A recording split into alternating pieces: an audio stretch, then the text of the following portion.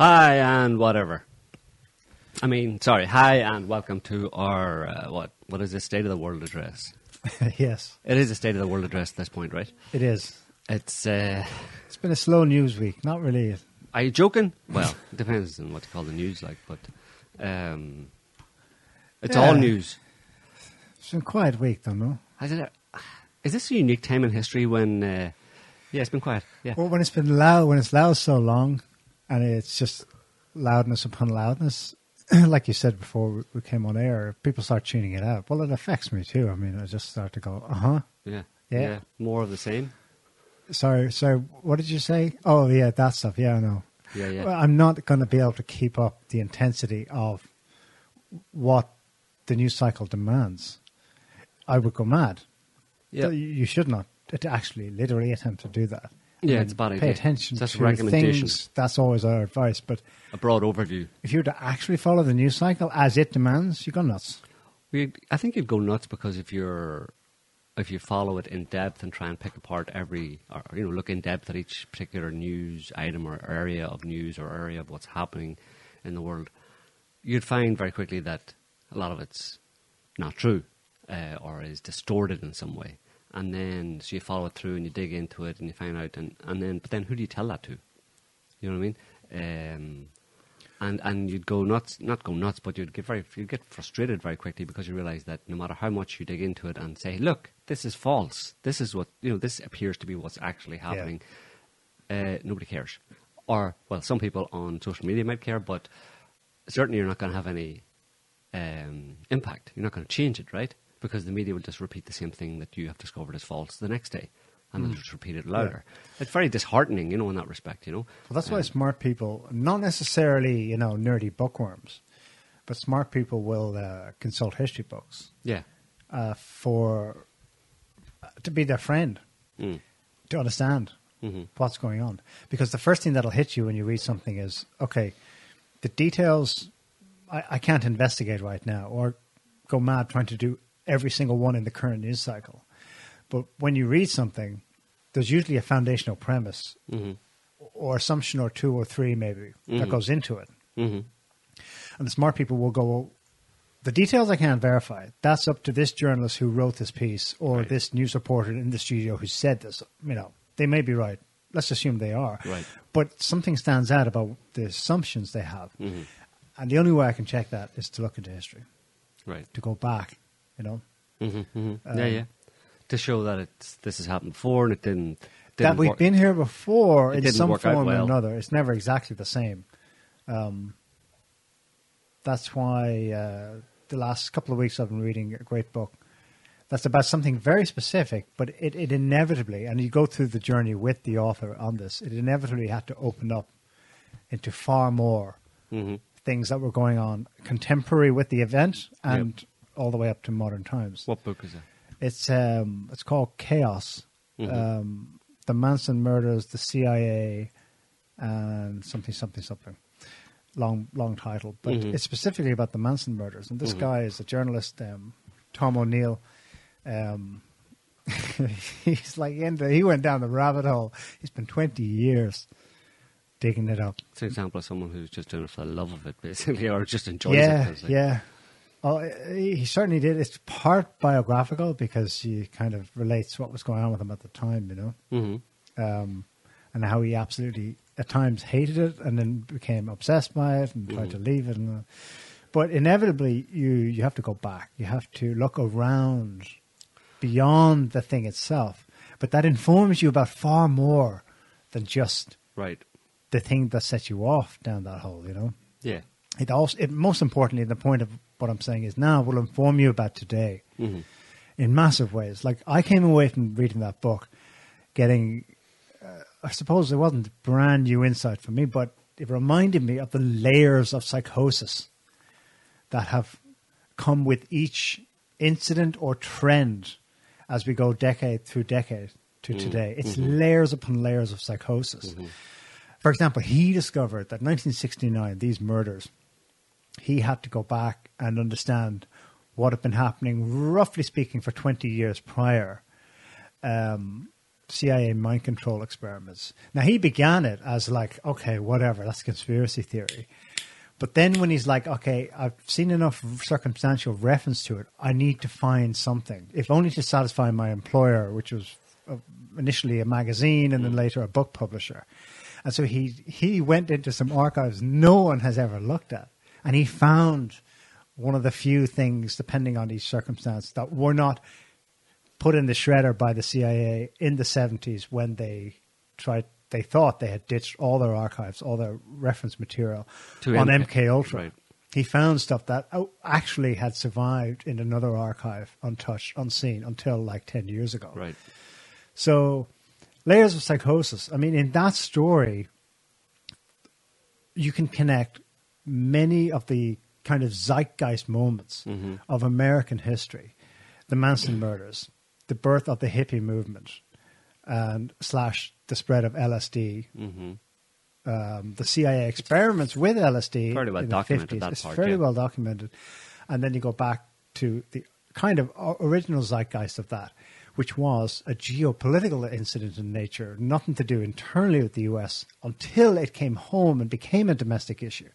When the returning POWs from the brainwashing thing. Now, the Vietnam, premise at the time was there's no way our boys out there can be saying these things about us, Americans, dropping chemical and biological weapons, including viruses, on the Korean population. Ergo, when the media began a massive campaign to tell people they've been brainwashed. And this brainwashing was going on in Vietnamese prisoner of war camps were US... Korean, but Korean. It also then recurred in Vietnam.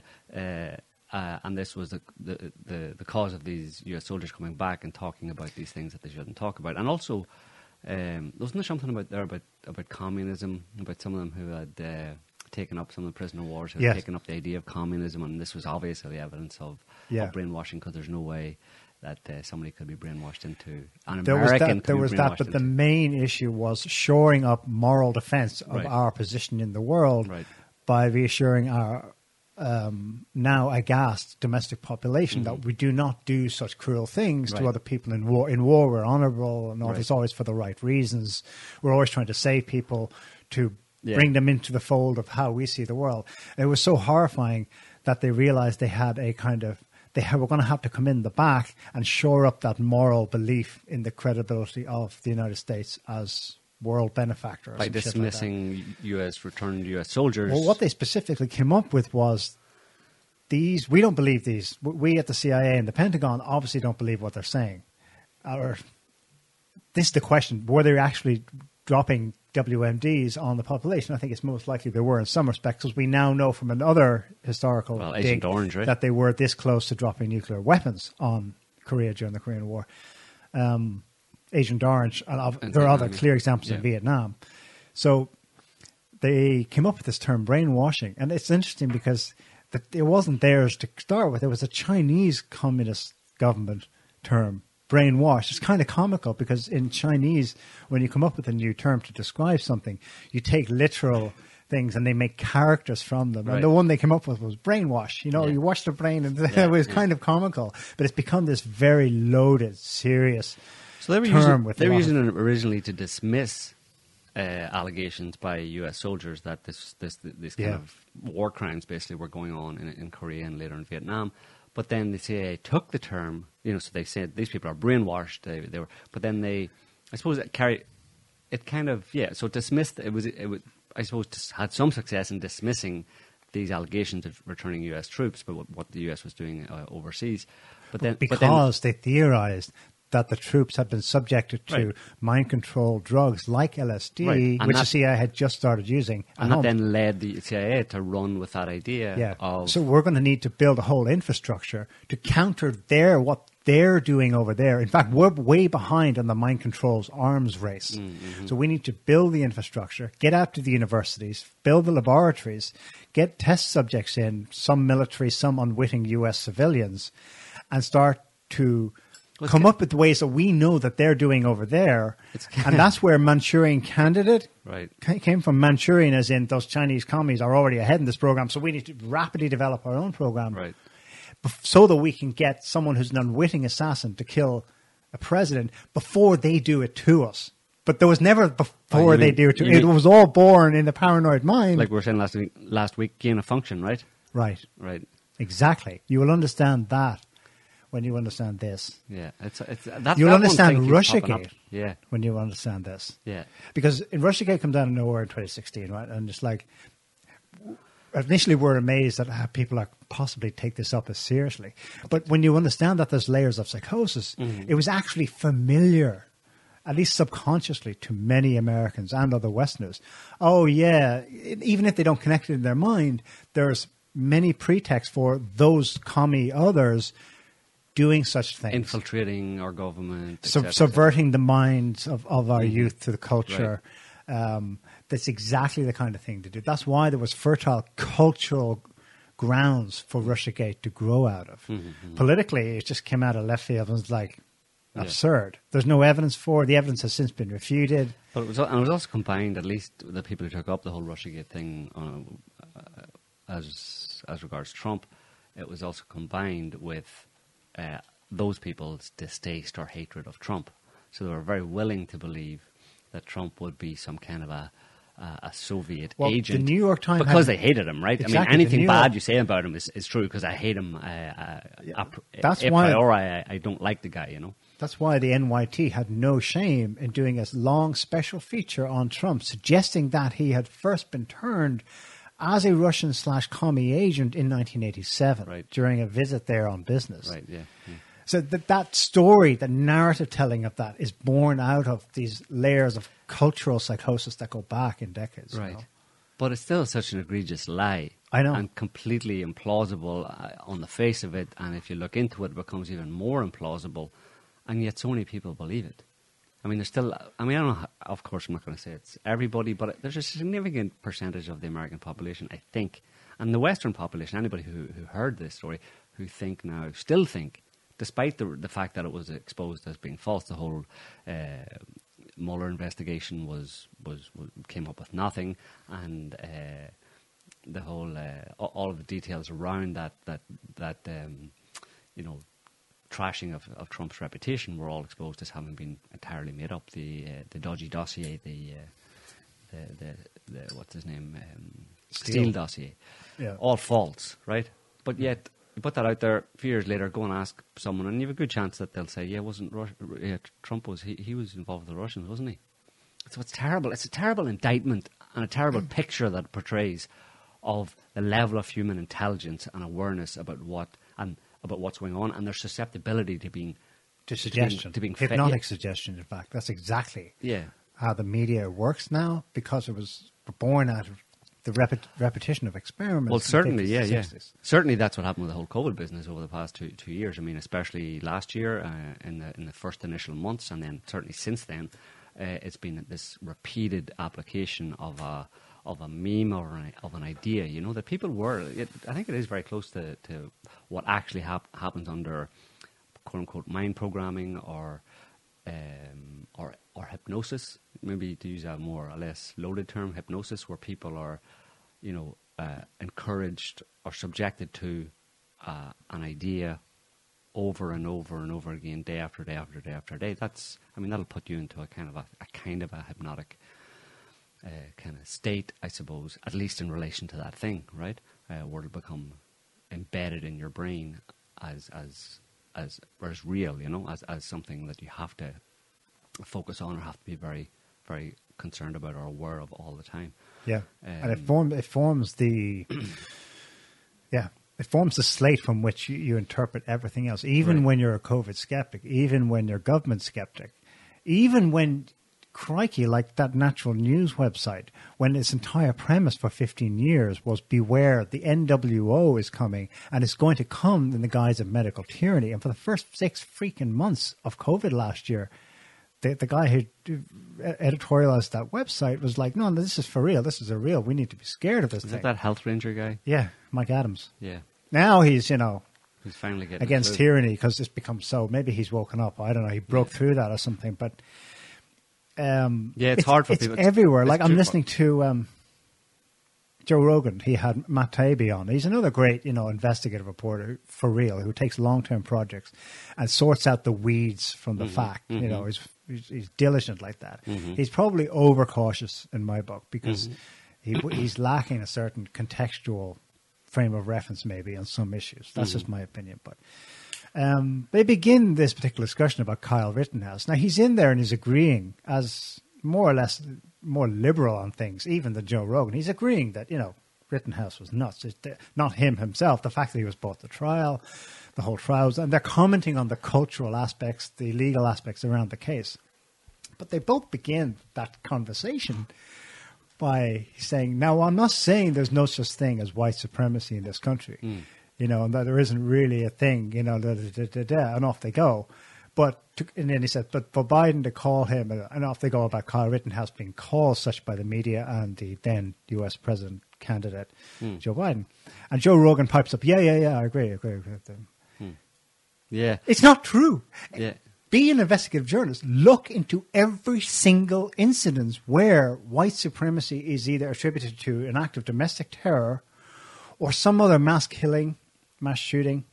And you find the fingerprints of federal agencies all over them. There is no actual organic white supremacy problem in the United States of America. Here is where the lefties thing, looking at things through the lens of social constructivism, is actually applicable. It is a social construct. It has no basis in reality. Yeah.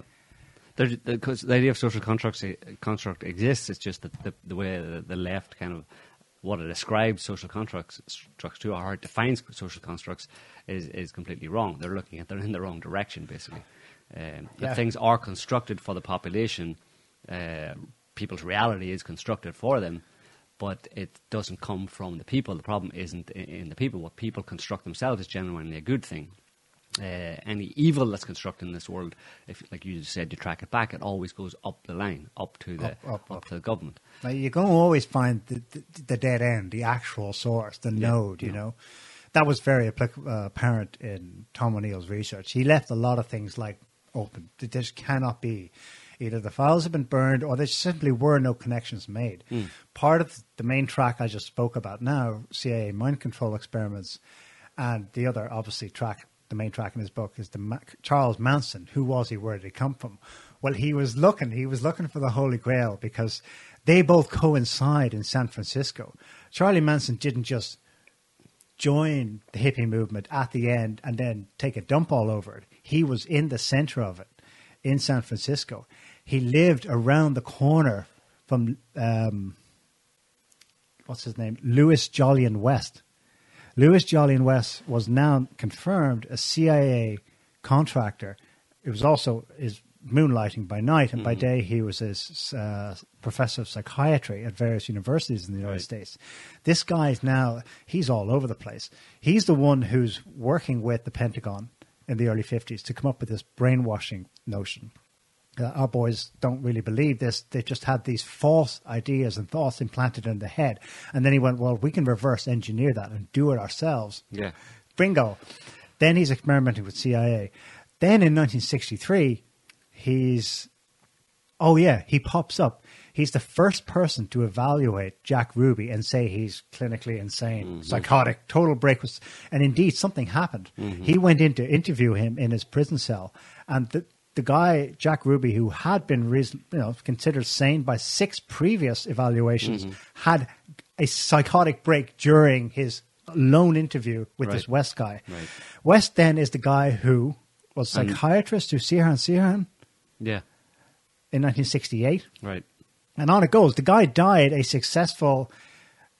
well, there were always suggestions, but no one ever found anything to incriminate him. I always thought it was interesting that Jack Ruby, after he went officially kind of crazy after that interview, after that experience he had with that guy in the cell, that his main shtick was the Jews.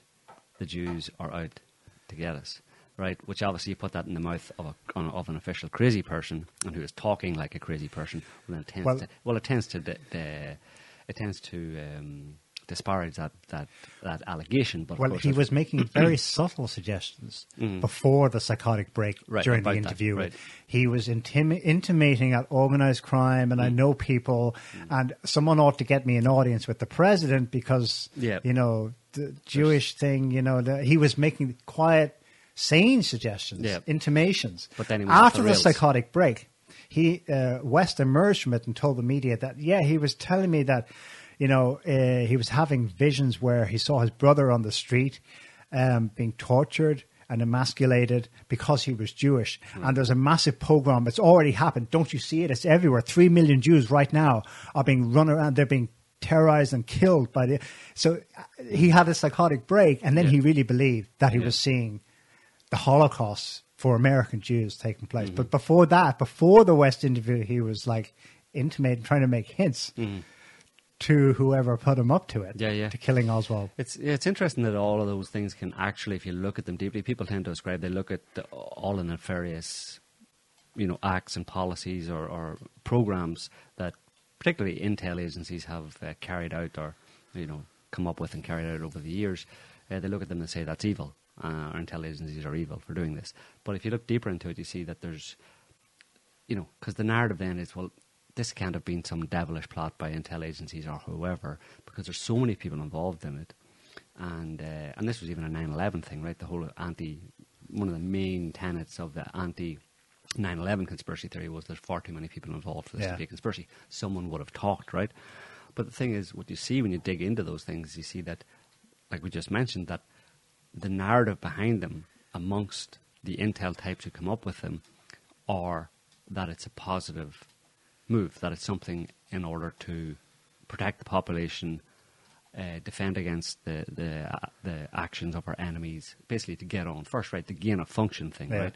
And the gain of function, just for people who don't know, the gain of function reference is the narrative behind taking viruses in a lab and adding to their effectiveness, i.e. very often making them transmissible to humans, taking viruses that aren't transmissible to humans and making them transmissible to humans. You think that's an evil thing to do. Why would you do that? They're trying to kill people. They're trying to spread a virus amongst the population. But the narrative behind it is this is a positive thing to the population, because if this were to ever happen naturally, we would be caught unawares. So we need to know how it happens by doing it in advance before it happens to us. Now, that simple idea, you can find it across the board in all of these things that are otherwise described as evil, nefarious plots of the intel agency types, right? Or government or whoever. Like the FBI terror plots, right? We've talked about previously. There's like pretty much all the terror plots over the past 20 years, almost, that have occurred, particularly in the US, but also in other countries, particularly Western countries. But in the US, the term FBI terror plot is now a thing, a term. It has been a term for quite a while, because pretty much all of them that you heard about, all the times that the FBI uncovered a domestic terror plot, they were all created almost entirely by the FBI themselves. Now, you'd say, well, that's an evil thing to do. They're trying to create terrorism. They're trying to pretend there's a terror threat to scare the population. That's one way to look at it. But from the point of view of the people in the FBI who are carrying out these policies or these operations, it's in order to prevent it from happening. So they look at some guy or group of guys on the internet who say, yeah, wouldn't it be good to blow up America? I hate America. Boom.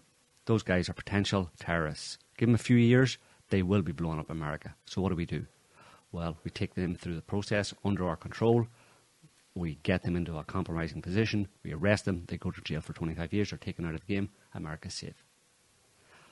But that's not where the story ends, obviously, because there is the effect of disseminating the idea amongst the population that there is a real terror threat right now, when that's not the premise of those operations by the FBI and the CIA, etc. The premise is that this is something that could happen possibly in the future, way down the line.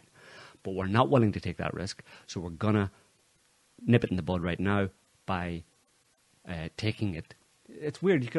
Obviously, they have to do due process. They can't just take people that they suspect in 10 years will be terrorists and put them in jail on the basis of a thought crime, right? So they have to make them speed up the process that they believe these people might actually engage in into a very short time frame, over a few months. You get them to blah, blah, blah, put themselves... Pre-crime. Yeah.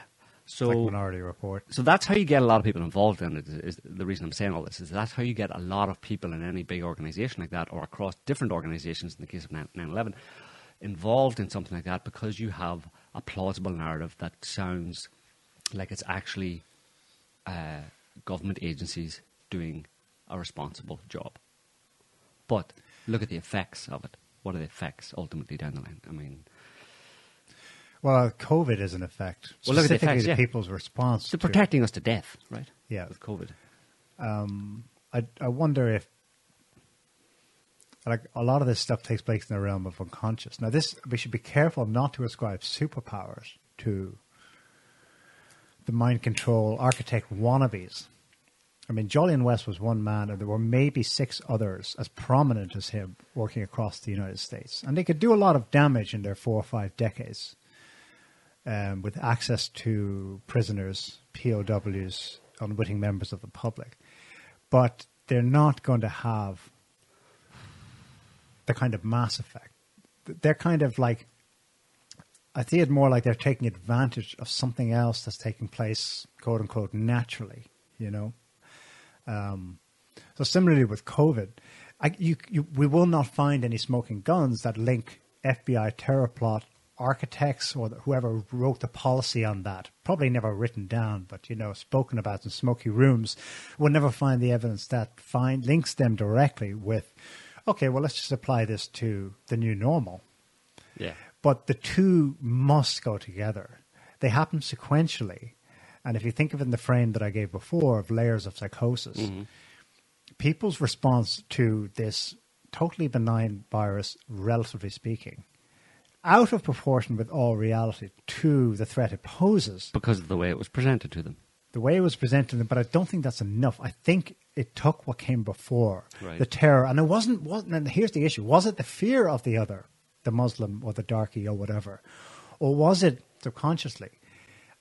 By the time 20 years of the war on terror was up, a kind of a general knowing, but not quite knowing, you know what I mean? Semi-unconscious realization that actually the source of the terror is Big Brother. Mm-hmm. Okay, now he wants us to social distance 2 meters. Now he wants us to mask our children. Well, I've seen what Big Brother's capable of. Fuck, I'm not gonna. Yeah. I'm not gonna cross this motherfucker. He's a beast. It's an interesting question that, and it's obviously it's hard to generalize across the entire population. You can't really do that, right? But to the extent that you can generalize or make general statements, it's an interesting question. Whether or not people have that almost subconscious understanding, or it's been intimated to them, or they've gathered a kind of a vague perception that the government is actually kind of dangerous to them, that it's not just all about benevolence, because you can obviously get a lot of response from people. You can get a lot of response from people by, you know, appealing to their sense of community, like they have with the whole COVID thing. Do it to protect others, protect yourself. Obviously, this is dangerous. The government is trying to help you. Listen to what the government says. It's trying to protect your health and protect your lives and the lives of the people you love. You can get people to do a lot with that. But in the past couple of years, that has definitely segued into, there's been a lot of threats implied as well. And people are aware that government is not just a caring institution, but a threatening institution. So people are afraid of their government as much as they like to think that they care for them. So with those two things together, it's really powerful in terms of provoking compliance from the population, you know. Ultimately, people are scared.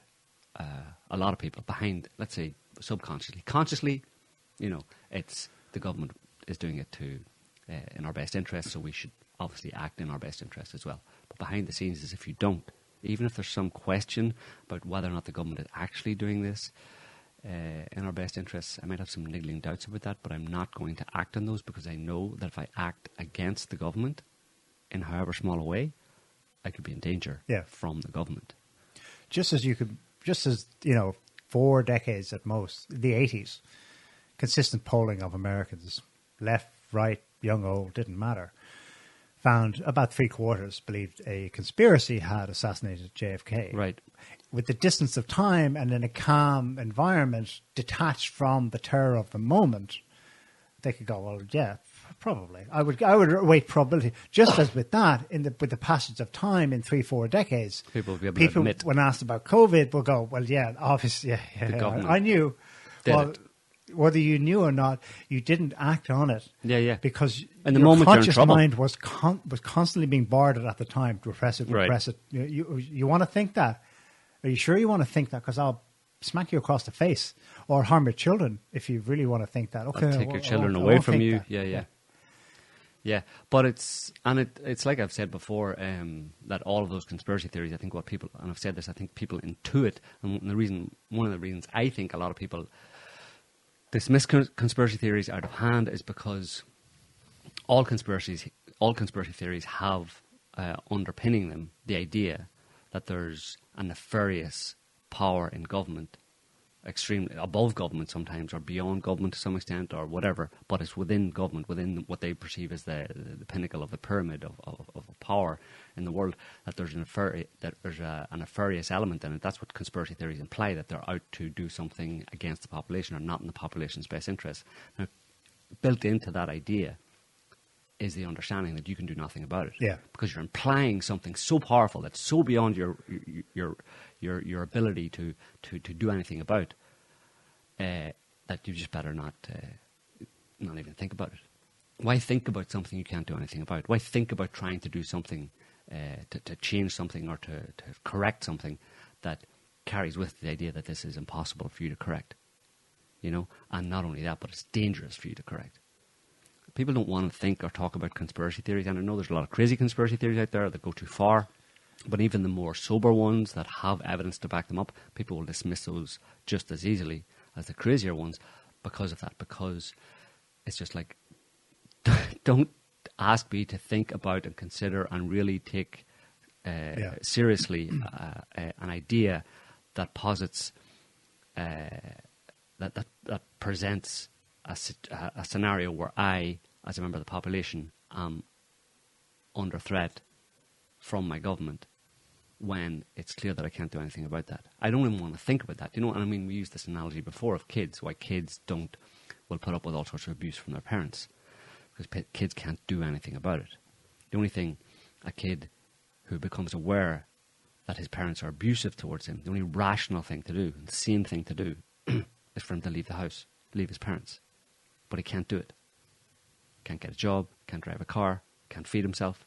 It's life or death. So it's better to be in an abusive relationship, child to parents, and survive, than run the risk of dying by breaking that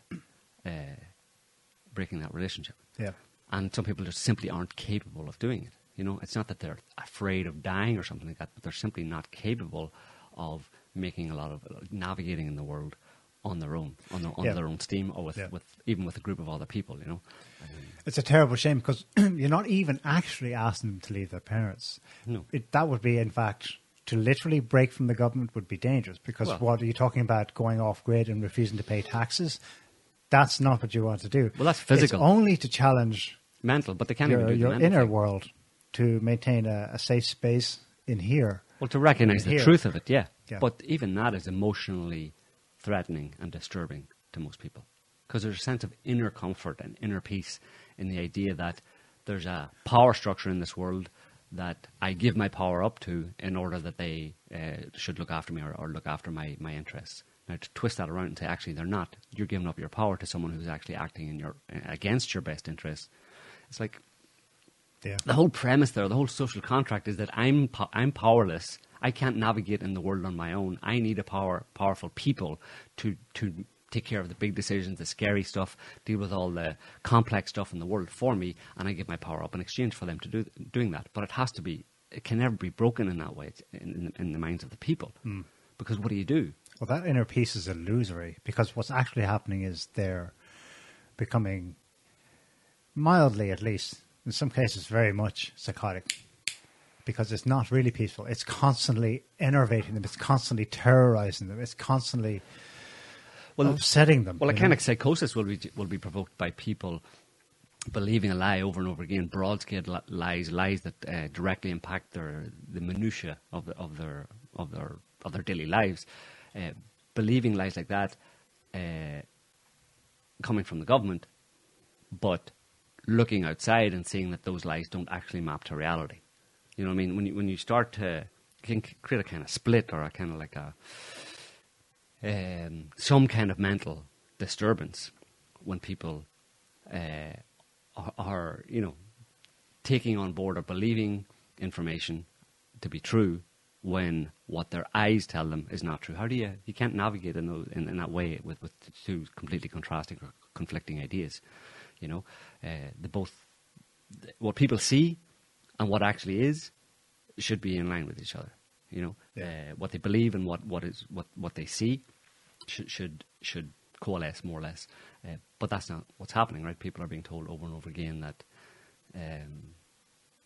they're under threat from a deadly virus and that people around them are dying all the time and they're going to kill people and all this kind of stuff. And then they go outside and they go to parties. And not only that, but recently they see in the UK, they see the government, Boris Johnson and his friends, last December during Christmas, when the UK population all of them were told, and most of them were doing it, to stay away from their family members, not have Christmas parties, not see each other over the actual Christmas period, because they would kill people, basically. They would run the risk of killing people.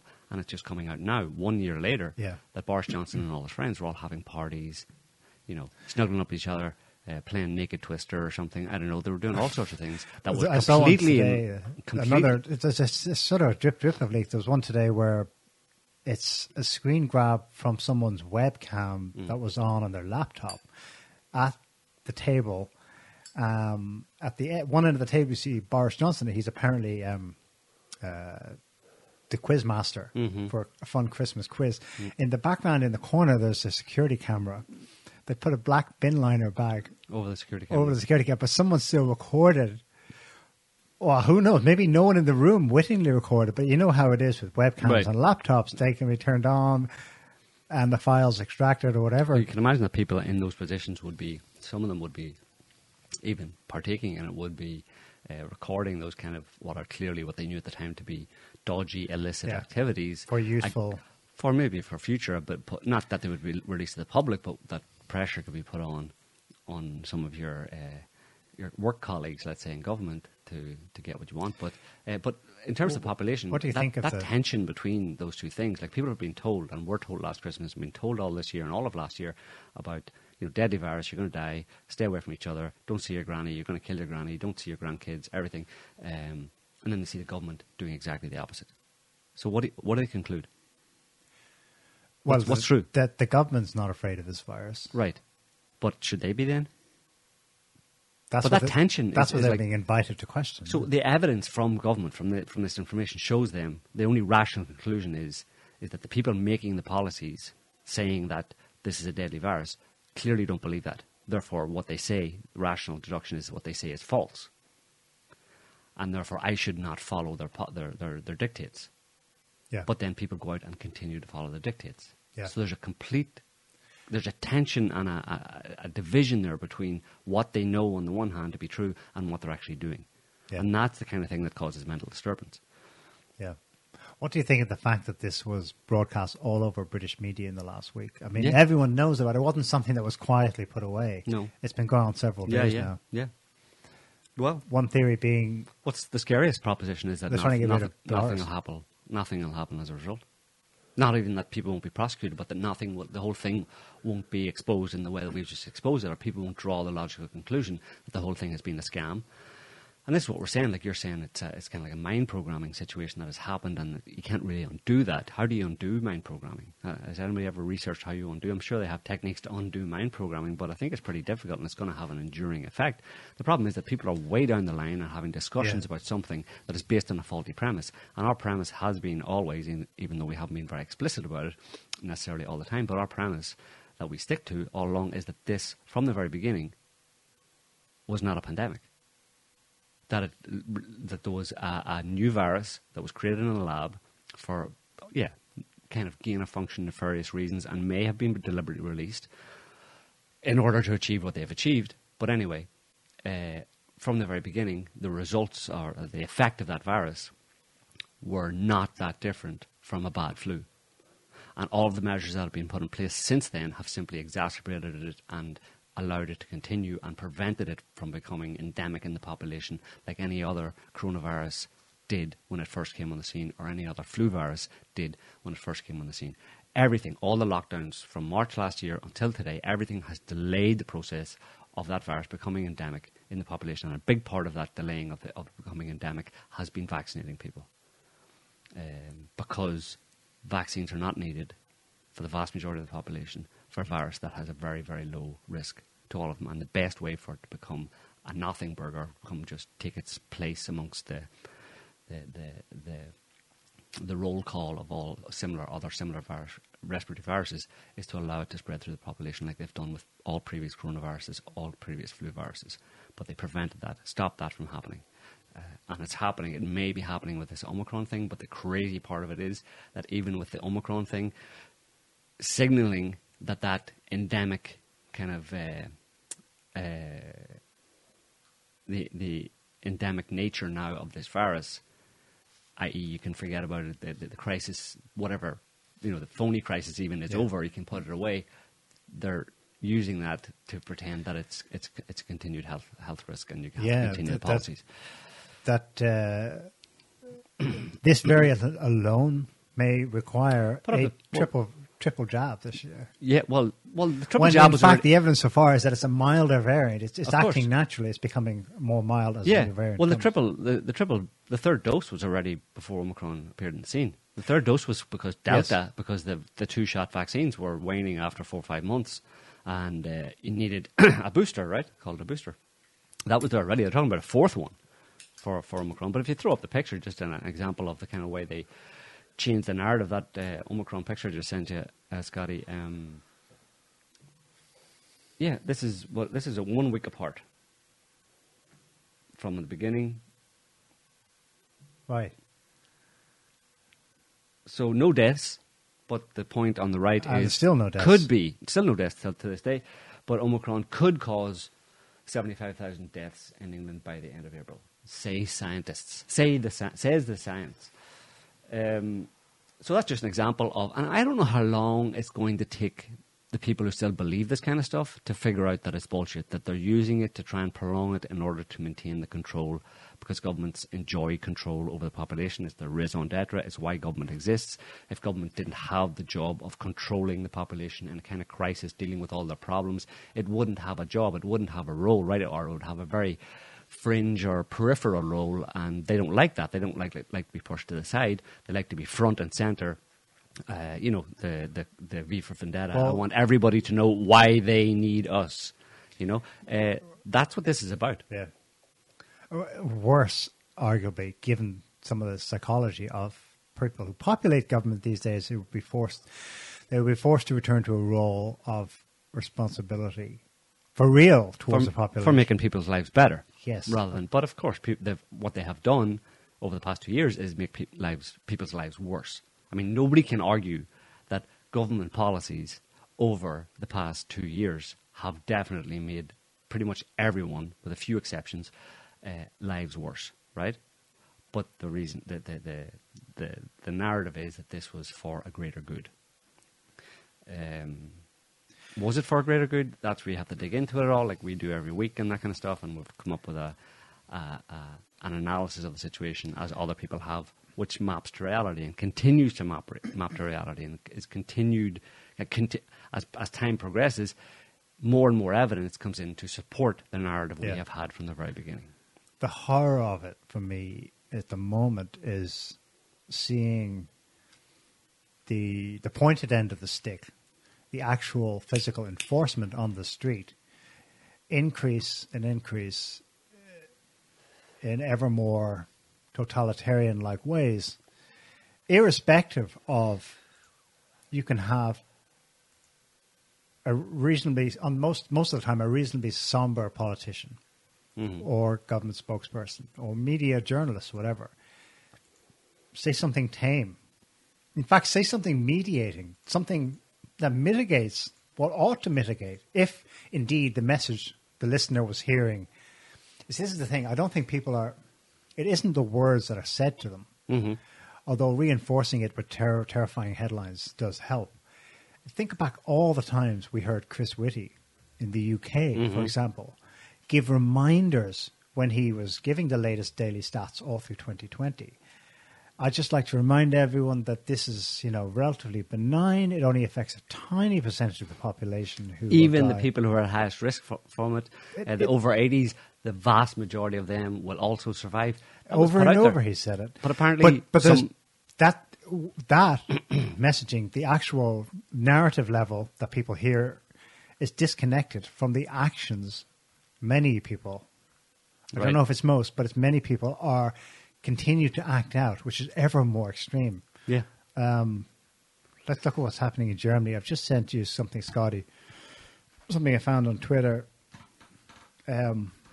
German police are now out in the streets during Christmas markets and other events using 2-meter-long sticks to enforce Sind social wir unsere distancing. Zollstockträger.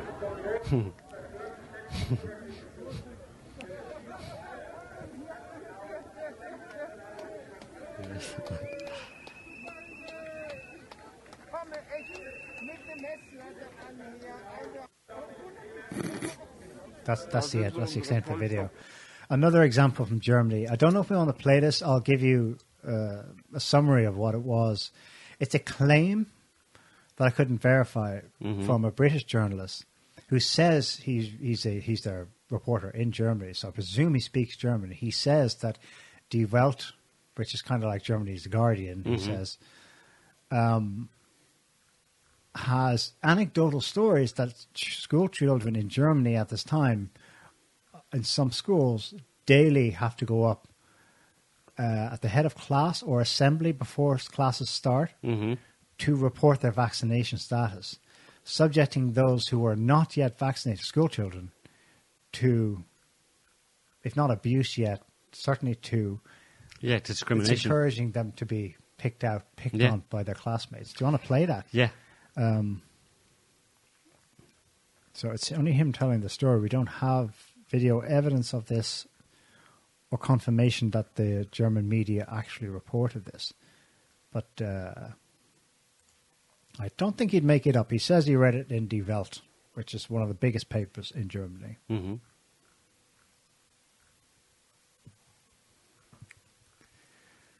Just have to go north of Austria, which is obviously Germany.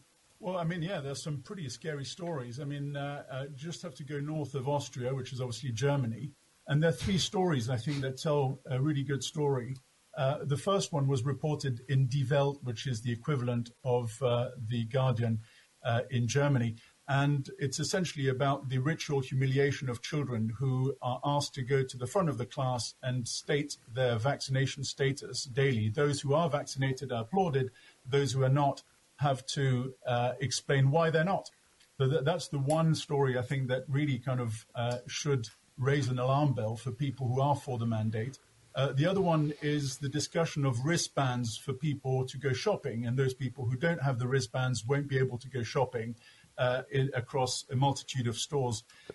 The third one, which I think is possibly more reminiscent of 1930s Germany, was an attack on coffee shops who were giving out coffees for free for people who were either vaxxed or unvaxxed, and that was in Berlin, and it was reported in the Tagesspiegel. And in fact, the campaign against that these various coffee shops was launched by the Tagesspiegel itself.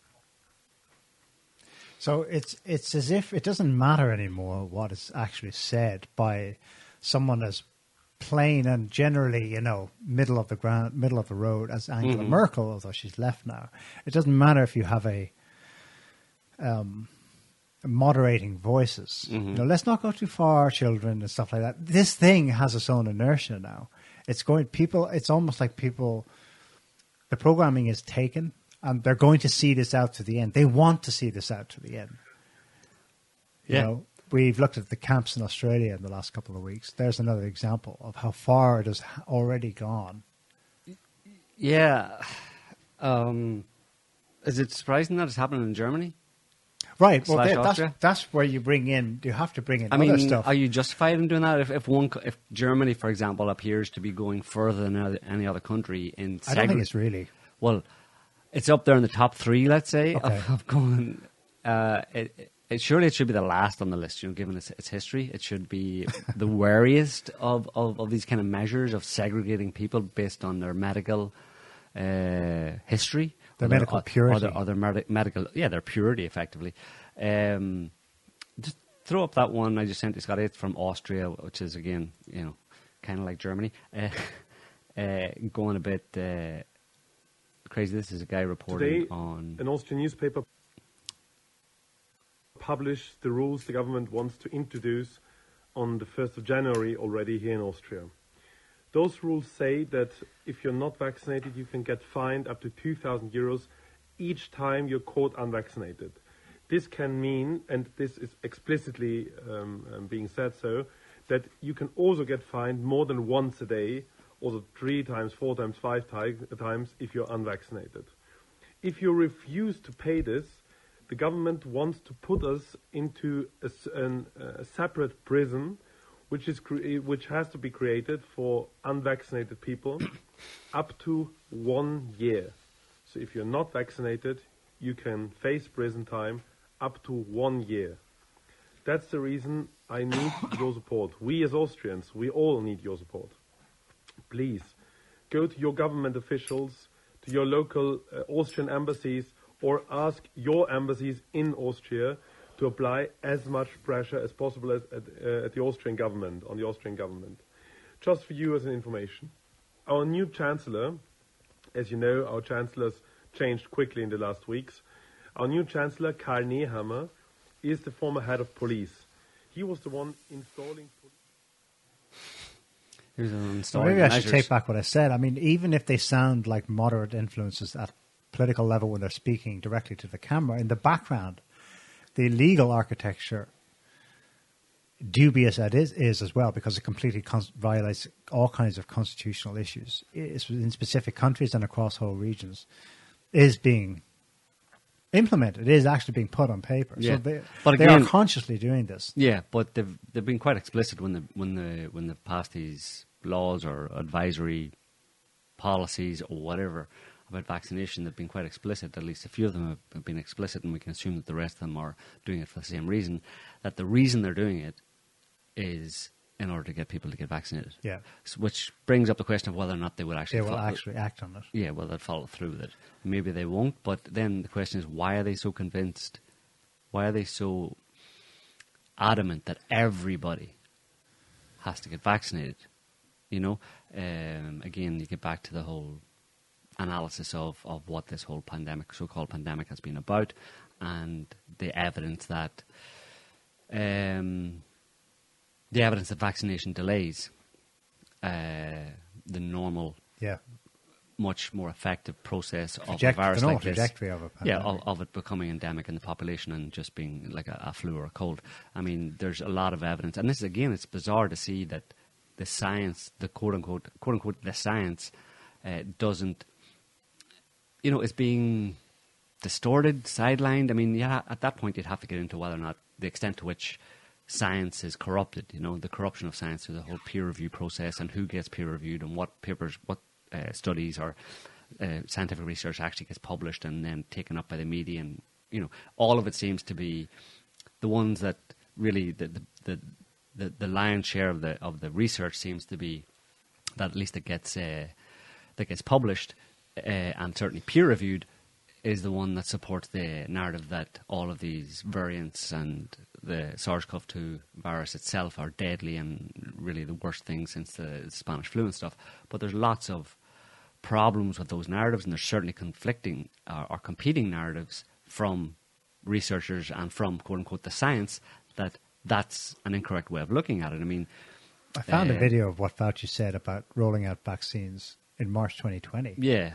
Well, yeah. He says absolutely no way. There's no way we're going to do that. We're not going to roll out vaccines during a pandemic. It could be worse. Right. He also, there's also stick it up there just for funsies. So what happens there? Does he forget the science? Does the science change? I've just sent it, to Scott. Maybe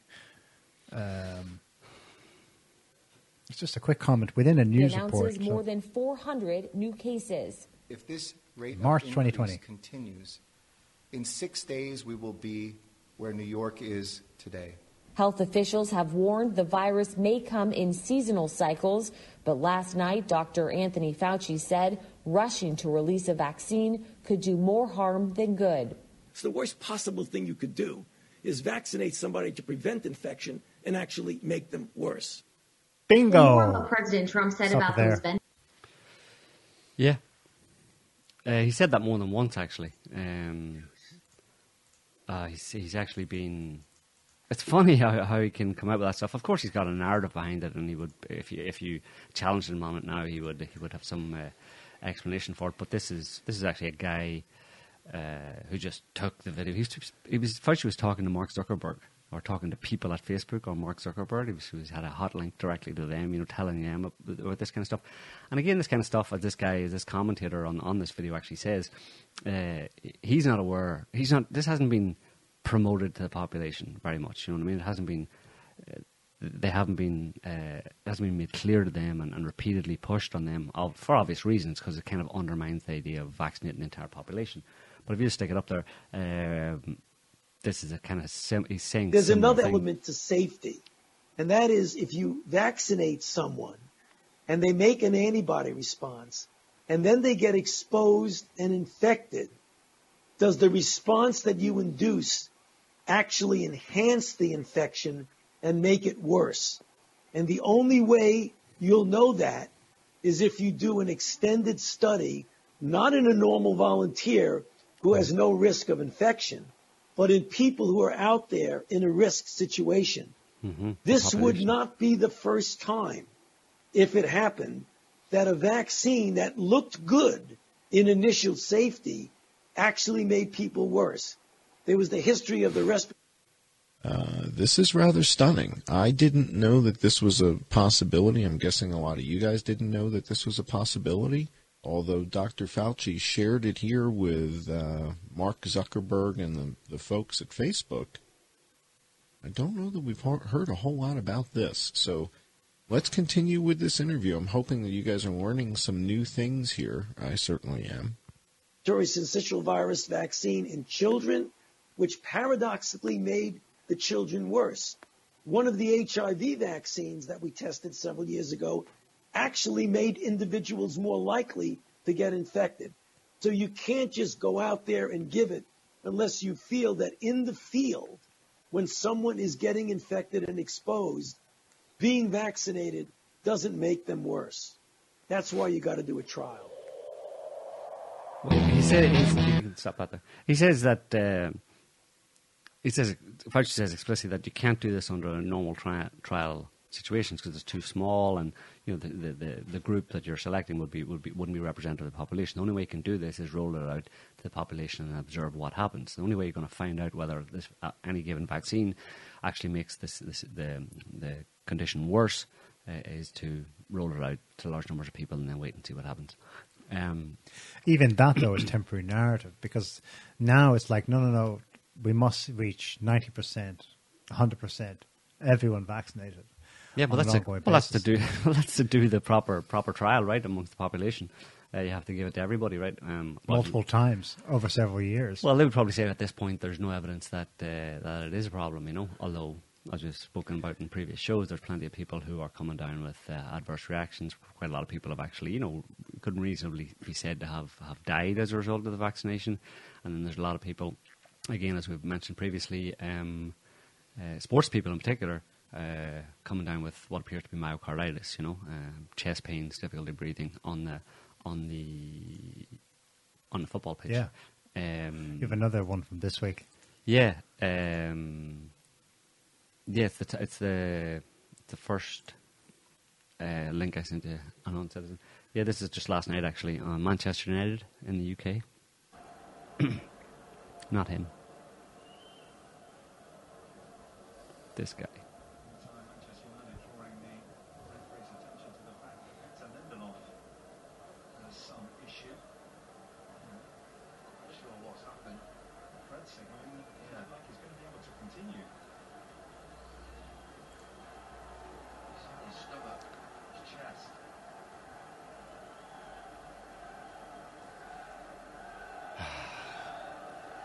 Yeah.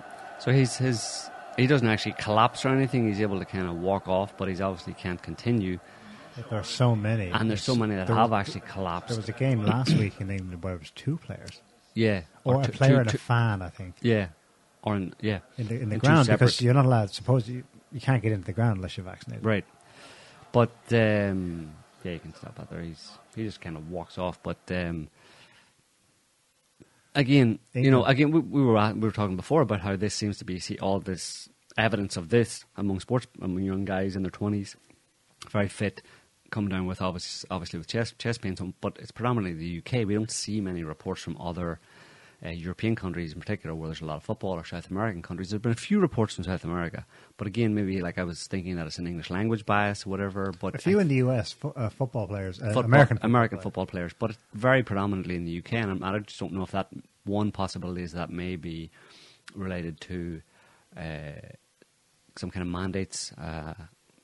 Greater number of clubs, football clubs in the UK mandating vaccines for their players as compared to other European countries, for example, because obviously France, Germany, Spain have really big national football leagues, professional football leagues, and there's a lot of players there. But again, we probably would come across them. I mean, Twitter isn't English language only, you know what I mean?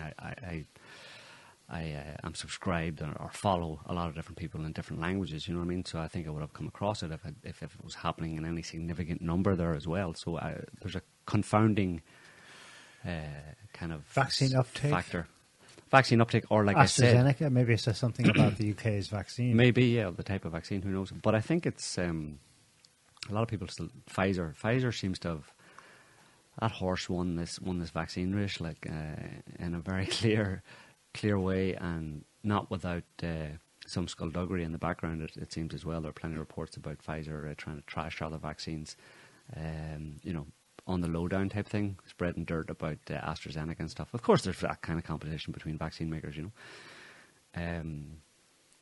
But yeah, the thing about the vaccine is the problem with the vaccine in a very simple and generalized way. And there's people who say this, and there's people who don't look at it so much. But it's definitely pretty well based in scientific understanding of viruses and vaccines and human immune system. Is that in response to any virus, coronavirus, for example, natural immunity, your immune system is multifaceted and will respond in its attack on the virus, in neutralizing the virus. It will respond in a broad scale way against all parts of the virus. So it recognizes all different components of the virus and mounts a more robust immune response that is longer lasting as well. So if anything ever comes along, a variant comes along, whatever, it can still recognize it. Whereas the vaccination, especially the mRNA vaccines, are very narrowly targeted on one particular protein of this SARS-CoV-2 virus, and meaning that they basically don't mount as robust and as wide spectrum an immune response to it, and kind of hyper focus your immune system by generating all these spike proteins and making your immune system focus on those, reduce its efficacy down the line with any kind of mutations, whatever, and which is why you keep having with new mutations, or as things progress, you keep having, even amongst vaccinated people, you have a continuing spike or periodic spikes in cases among vaccinated people, because the immune response that's being generated by the vaccine in the first place isn't broad enough and long lasting enough as well. It's quite short lived, whereas your natural immune response, which but includes a more robust kind of memory cell response as well, where it will actually maintain a long-term memory of that virus, so that down the line, even if other variants come along and stuff, it'll be able to handle them without any problems. Whereas the vaccines don't do that. The vaccines are very narrowly focused on one particular variant or one particular strain of this virus, and the interesting thing about Omicron actually is that the one thing that made it stand out, that they spun as some kind of a dangerous thing or something to be concerned about, was the significantly larger number of mutations on the virus. Some on most of them on the spike protein, some on other parts of the virus. Now they spun that as, oh, that's dangerous. It's got more mutations.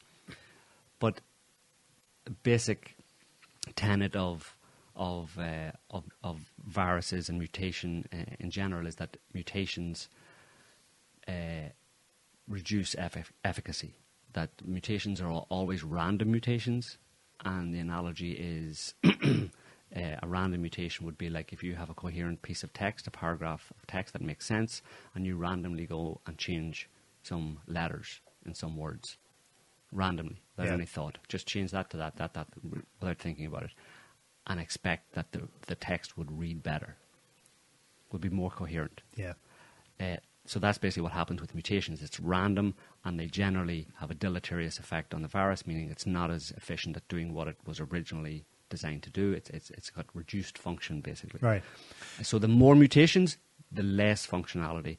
The more it becomes a rather benign virus. Now, that's what happened to Omicron. That's why they said, oh, it's got all these mutations. But it's a massive subversion of basic science, which is that more mutations mean it's more dangerous. When for 100 years of virology, more mutations means less dangerous. Have you ever come across the specific, someone actually coming out and saying it with a specific claim that when, for example, this variant thing first started, I think it was before Delta. I think the first time I heard, a new variant was the original South Africa one a year ago or more, maybe.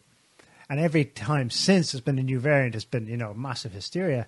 Has anyone ever suggested that, well, the thing is, in this particular coronavirus case, the mutations are objectively going the opposite? Normally they have a deleterious trend and they just become more and more inert. Is anyone suggesting that in this case it's... No. Although they imply so they're that. defying the entire, like you said, they imply 100 that years it comes of down research. to us via the media, and you look into papers and there's no one talking about this. It's just assumed, like we were saying last week, everybody knows via the media that this is more dangerous, but it flies in the face of basic science about viruses and mutations on viruses, that they're invariably... invariably reduce function of the virus, and that's been known forever, and no one has ever questioned it because it happens all the time. Yeah. It's like as hardcore of a fact as you can get, type thing. So the only way you can make a virus more potent or more dangerous through mutations, if it's rather than a random mutation, it's an intelligent mutation, i.e. someone in a lab, i.e. a consciousness in the head of a person in a lab saying, if I do this, I can increase the efficacy of this virus. But naturally, in response to your immune system, the randomness where a virus isn't directed, it's only responding to the attack on it from an immune system, it will always just randomly mutate in a way that it makes it less effective. And that's why the first report about Omicron out of South Africa said that it was very mild. It fit perfectly. Yeah, but what you'd expect from the next variant. From one that has more mutations on it than previous variants. But we live in kind of clown world in a way where up is down and black is white. Yeah, and I mean we've taken that as that's been our objective, our view of the world for quite a long time. We've looked at things and assumed, especially from authoritative sources, that they're spinning it in some way just because of our understanding of how the world works and how human beings work and all the different sorts of biases that human beings inherently have. We assume automatically that there's something missing from this official story, and then we assign some kind of maybe a certain level of obviously just self-interest among people in positions of power, and maybe even some malevolence now and again thrown in there. So we have this attitude that we've always had this attitude that the truth isn't being told, that the truth is a closer approximation of the truth can be uncovered by looking into this more deeply, But that's not that's not what most people do, Yeah. And I think, and Matt, again, it fits, but it's just gone. That's always been the case for us, but it's gone to an extreme point at this stage in human history. It's gone to a point where it's just extreme. crazy. But this is like, why I they should suggested, just spin it a little bit. Now it's like spun completely around yeah, to the opposite of what it actually is. Yeah. Again, though, I don't think it's enough alone. I think there has to be some kind of fertile ground. I think there's a kind of an agreement. People like lies? Comfortable ones? That's harsh on them because there's a moral judgment on them. What if what if there's something else they're terrified about, like I suggested earlier, but they'll happily take the narrative that this is what terrifies them. Then they don't have to confront what actually terrifies them. I'm thinking specifically here in this broadest context of earth changes / extreme weather phenomena. There you have to put it in a very vague background, mostly unconscious sphere. You know what I mean? Yeah. It's not front and center in people's minds. I mean, it gets filtered down and offered to them in a certain package, like, for example, global warming and that kind of stuff. People, it's almost like the media and governments and authorities who put out these messages are tapping into some kind of a fear. It's hard to know. It's a chicken and egg thing. Which is on first? Was that put into people, or do people have, just through their general observation or their intuition about, from their absorbing of... However passive it is. Yeah, however passive of how the world is and what's going on in the world, a certain state of anxiety or discomfort or sense of insecurity grows in people from just looking at what's happening in the world, and that's an objective intuiting of the way the world is going naturally, let's say, quote unquote, or is it that all of these fears are put into people by the media, or is it both, that the media backs up what people are already feeling? The media in the end is drawn from ordinary people. It's individual personalities who are staffed at the so media they're companies. The ones who are crafting it as well. So it's all bound together for sure. Yeah. But it doesn't detract from the point that there's an overwhelming concentration of messaging in one direction. Right. True. Yeah. Well, we certainly saw that this week. There's people got more reason to be scared of the environment. Which isn't to suggest that this one event augurs doom or speaks to a trend. It's not clear to us that it does. But some people are interpreting that. What you do know is that when this happens to you or similar, every atheist around you is going to be on his knees praying. Yeah. Because the one thing that actually terrifies people is Mother Nature. What Mother Nature can do to them in an instant. Yeah. We're speaking obviously about the tornado outbreak in the US. In Mayfield, if you want to throw one up there, Scotty. This happened over 2 days? Yeah. Yesterday and Friday? Yeah. Do we have any videos? We have... Huh? Sure we do. Sent you a bunch of links. Twitter links. Oh no, are they all pictures? Okay, well, let's click on some of those, actually. Yeah, there's not many videos. There's some videos, but they just show this kind of scene. But that was a water tower with something like half a million gallon. It's crazy. 2 million litres plus of water just, and it was ripped out of the ground. The concrete footers pulled out of the ground. Just go to the next picture. Same water tower. Probably it's all water towers there. We'll go back one or that one. Yeah, that's a good one. It's like it's just, scraped clean, Scarred, keep going. Skip through them there. Car. And then there was also, that car's mangled, Obviously thrown in the air and tossed around like a toy, basically, This is global warming, though, right? Isn't that what we're saying? No. No? No. This was a factory. This was this was a candle factory, I think. Completely leveled. There used to be a giant factory there. It was completely leveled, and that's where a lot of the fatalities were. I think it's over 100 at this point. That and also an Amazon warehouse. The same was done to an Amazon warehouse. That was in Illinois, Completely leveled as well, but this is all in Kentucky, crazy, and it was officially on the record longest, right? The longest track. They still don't know yet. Just show those ones, It's looking like it could be the longest track a single tornado has made. For example, in U.S. history, there's a famous one from a century ago called the Tri-State Tornado. That made it infamous because it stayed on the ground across 3 U.S. states. Right. This one is 4 states. Right. So that's novel, so to speak. However, there's a caveat on that. They're still not sure if this was one single tornado that did the whole line of damage, or if it actually was one kind of straight line storm that dropped several tornadoes in different places. Yeah. It happened at night, so they couldn't tell. They're going to try and figure that out. It was an incredible weather front. It was the meeting of this warm weather front coming up and obviously a cold one coming across the continent. That is climate change then. It's global warming. No, it's so normal. It's so common in the United States. It's kind of like classic nor'easter stuff. A bit more continental than nor'easter, but whatever. Yeah, and it forms this meeting of these two massive fronts, forms this thin line that scours across multiple states. The things that are novel about it are the time of year. This is out of season. Right. Not unheard of. I remember there was a Christmas cluster several years ago.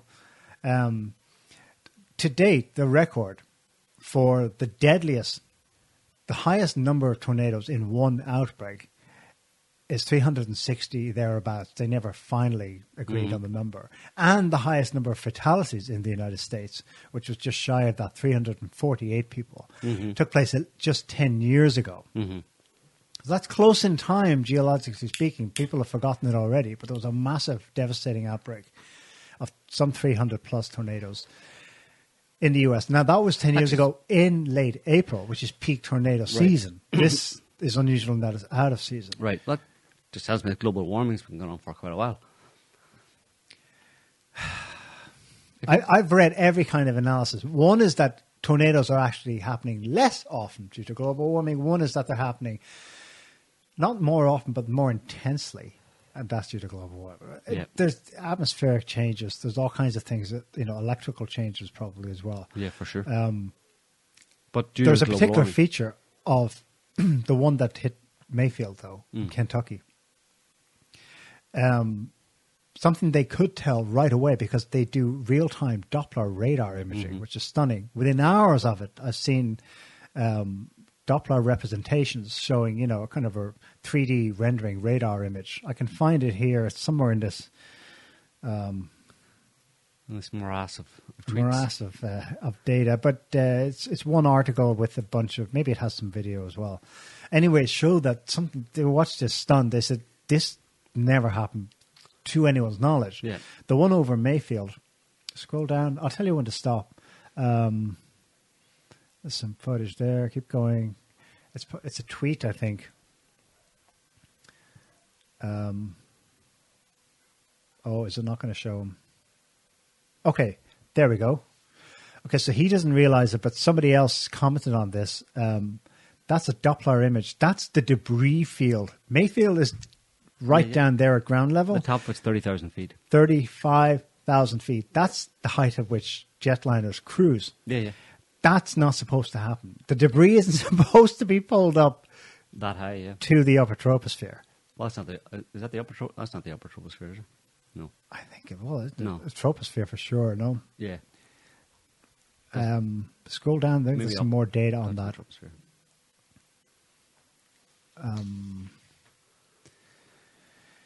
Yeah. I think Mayfield was worse hit, but there's so many towns. Did that big purple blob actually was that part of the... Oh, excuse me. This is the correct one here. I'm not sure what the previous one showed. Yeah, it showed 30,000 feet, yeah.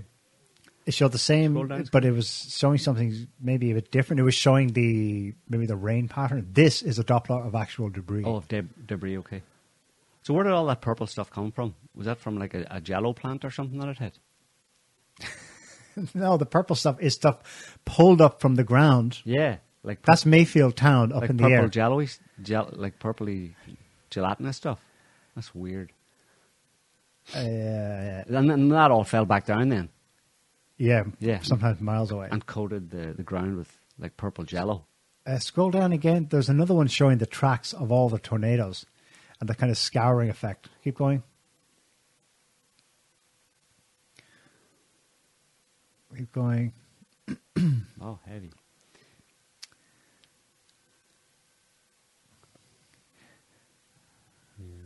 There's a rare photo. There's some footage of it, I think. It's the beast. The photo. But it was at night, though, so not many people filmed. Yeah. No, I don't think it's there.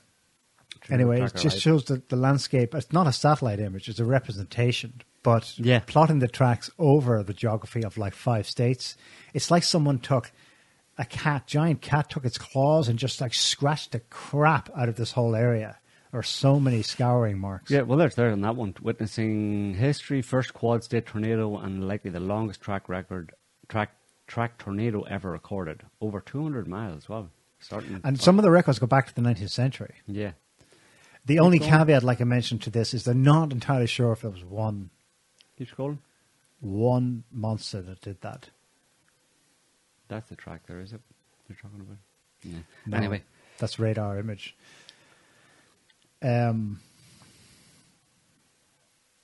saying over 100 killed at this point. It's probably more than that, no? Who knows? But that's separately from that, the number of storms within this whole chain of events will probably surpass the record, which is in 1974. These are called super outbreaks, by the way. Mm-hmm. And already mentioned that the longest track dates to 1925. Mm-hmm. Somebody found something else, which is another piece of data that this goes beyond the official conventional explanation for how tornadoes work, because the previous record holder for the longest track tornado follows the same path, just 1 hour south. And it's 97 years old when that happened. I mean, that's so close in space over the vast continent of the United States of America. This is from a local weather reporter, Noah Bergen. Nearly 97 years ago, the longest tornado in American history happened in the same area. Last night, just an hour's drive southward, we may have broken that record. Thus, the two longest tornadoes in U.S. history have now occurred under 2 hours' distance of each other. Well, over a vast continent. Something. There's some X factor going on there. Yeah, something for the science to look into. Yeah. Well, I suppose you can see, there are lots of, at least in this side of the Atlantic, in the Pyrenees in France, just over the past week or so, records broken for snowfall. That's an all-time, not just for the month in question. No, record, yeah. Wow. In early December. Yeah. Record snowfall in such a short period of time. Yeah, which is only really meaningful. I suppose the most meaningful measurement. You know, you could do a record for overall accumulated snow over the entire season, but it's how much is falling in such a short period of time. That's the real danger, right? It doesn't matter if it falls gradually over 3 months. It's if half of it comes in 2 days, you know, you got trouble. You got trouble, you know. I am sure the science will prove me right someday. It will. Specifically that the environment, what it's doing, plays so much more of a role in how we are. Never mind what's said, what we say, what the government says to us. That's all kind of at one level of things. Like, we know when stuff's about to happen, animals will move en masse, will act in strange ways. Like, crikey, they know when a super cold winter is coming. There's some species of birds that build their nests extra large. And it's not just birds. There are ground animals that normally burrow or something or make some kind of nest at ground level. Well, it was lore. It was native folklore that the native Indians, among the signs they would read to know when a super cold winter was coming that year, and they'd be telling the white colonial settlers was, observe the size of the nest the animals are building a month or two before. Groundhog Day. It's Groundhog Day. It's auguring the signs. Yeah. But it's much. There's something. Okay, in the ancient times, maybe they went way too far with. But where did they get that from? Why did they start doing that? They took it to extremes once the environment calmed down and it divorced from reality, like the ideology of the day. Let's augur what's going to happen by opening this gut and this goat and reading his entrails. You know, that's obviously silly. But it was based on a track record, a correct idea at the beginning that did have some basis. Observing nature. Yeah. But there's some correlation between the way nature responds. Nature has a certain sixth sense, I suppose you could say, or a sense that, you know, human beings don't have. Well, human beings do as a group, as an organ, as a connected superorganism. Yeah. But we're so distracted. I'm an individual. And here we are fighting over the ideology. But if you actually step out and observe our mass behaviors, we're terrified of something. Yeah. And maybe that goes up and down over time. But right now, we're really terrified. It's not the war on terror per se. It's not the COVID per se. But we are objectively scared shitless and acting in fucking stupid ways all over the place. And it's not from a fear of the Russian No. Russia. That's the story that's offered to us. Some like taking, oh, thank you, that makes sense. I'll go with that, you know. Mm-hmm. But they don't really believe it. So what's going on in Ukraine then? Well, after my thing like 2 weeks ago, the flashes in the pans of, you know, geopolitics resurfacing. 2 weeks ago, I was like, well, I don't know. Poland and Belarus really could flare up, and now it's just gone quiet. And Belarus shipped 3,000 of them back to Iraq and elsewhere. Well, the US government's making hay with it, though. They're making hay with it, but I think I'll revert back to our older, new normal stance. Geopolitics is dead. It's moot. It's been rendered moot by this. I hope you don't have to eat those words. You think there could still be a flare-up of, like, international war? No. But there might be something, who knows? Local. I don't know. I'm leaving it open. Well, we're talking about something local here in terms of the Ukraine, the border with Ukraine, Russia. Supposedly, according to the Western media, which you have to take with a grain of salt, amassing troops on the Ukraine border. Now, the Russians haven't dismissed that. They said they're just, well, why are we being criticised for moving troops within our own country? So they haven't said that they're not. That's a cool response, but... Yeah, but there are some troop movements on the border with Donbass, which Russia obviously, I don't know, people obviously should know the history of this, you know. After the coup in 2014, the US basically coup in Ukraine, overthrew, what was his name, Yanukovych, and installed Poroshenko, and basically made Ukraine a vassal state, or a little piece of America in Eastern Europe, and it has been that way since. Not long afterwards, they installed a comedian. Biden personally got rich from it. Yeah, that's a whole other story. But a lot of people got rich from it, from looting the place. But Ukraine is in a very sad state right now. They've got literally a comedian for the president, who interestingly he was in a series, became famous in Ukraine for being in a series in which he plays the president, in which he accidentally became president. Right. And then he kind of, as a result of that, people thought, well, he's in this show where he accidentally becomes president. It's a comedy show. Now he's running for president. I'm going to vote for him and make him president. The mind. In a country now effectively run by the CIA. Yeah. And you wonder if, I mean, this is my mind going, you know, full speculation here, but like CIA, media, culture, they actually make real a scenario that's, I mean, on TV, yeah. But anyway, Ukis are obviously, they've installed, I mean, the Ukrainian government's antagonism for quite a long time, certainly since the coup, extreme antagonism towards Russia, is simply reflective of the antagonism that exists within the CIA and within the Washington establishment against Russia. They're simply voicing the same thing because they're basically beholden to America. Ukraine is basically a little extra state of America and Eastern Europe, like I said. So the scenario that I see here is that they're trying to bait Russia, because Russia wants buffer zones around all of its, where necessary, particularly on its eastern flank, basically. They want buffer zones along its border. They don't want states that are fully anti-Russia, like fully Western aligned, right up against their border, which is, so Ukraine, Belarus serves that purpose, Ukraine serves that purpose, has served that purpose.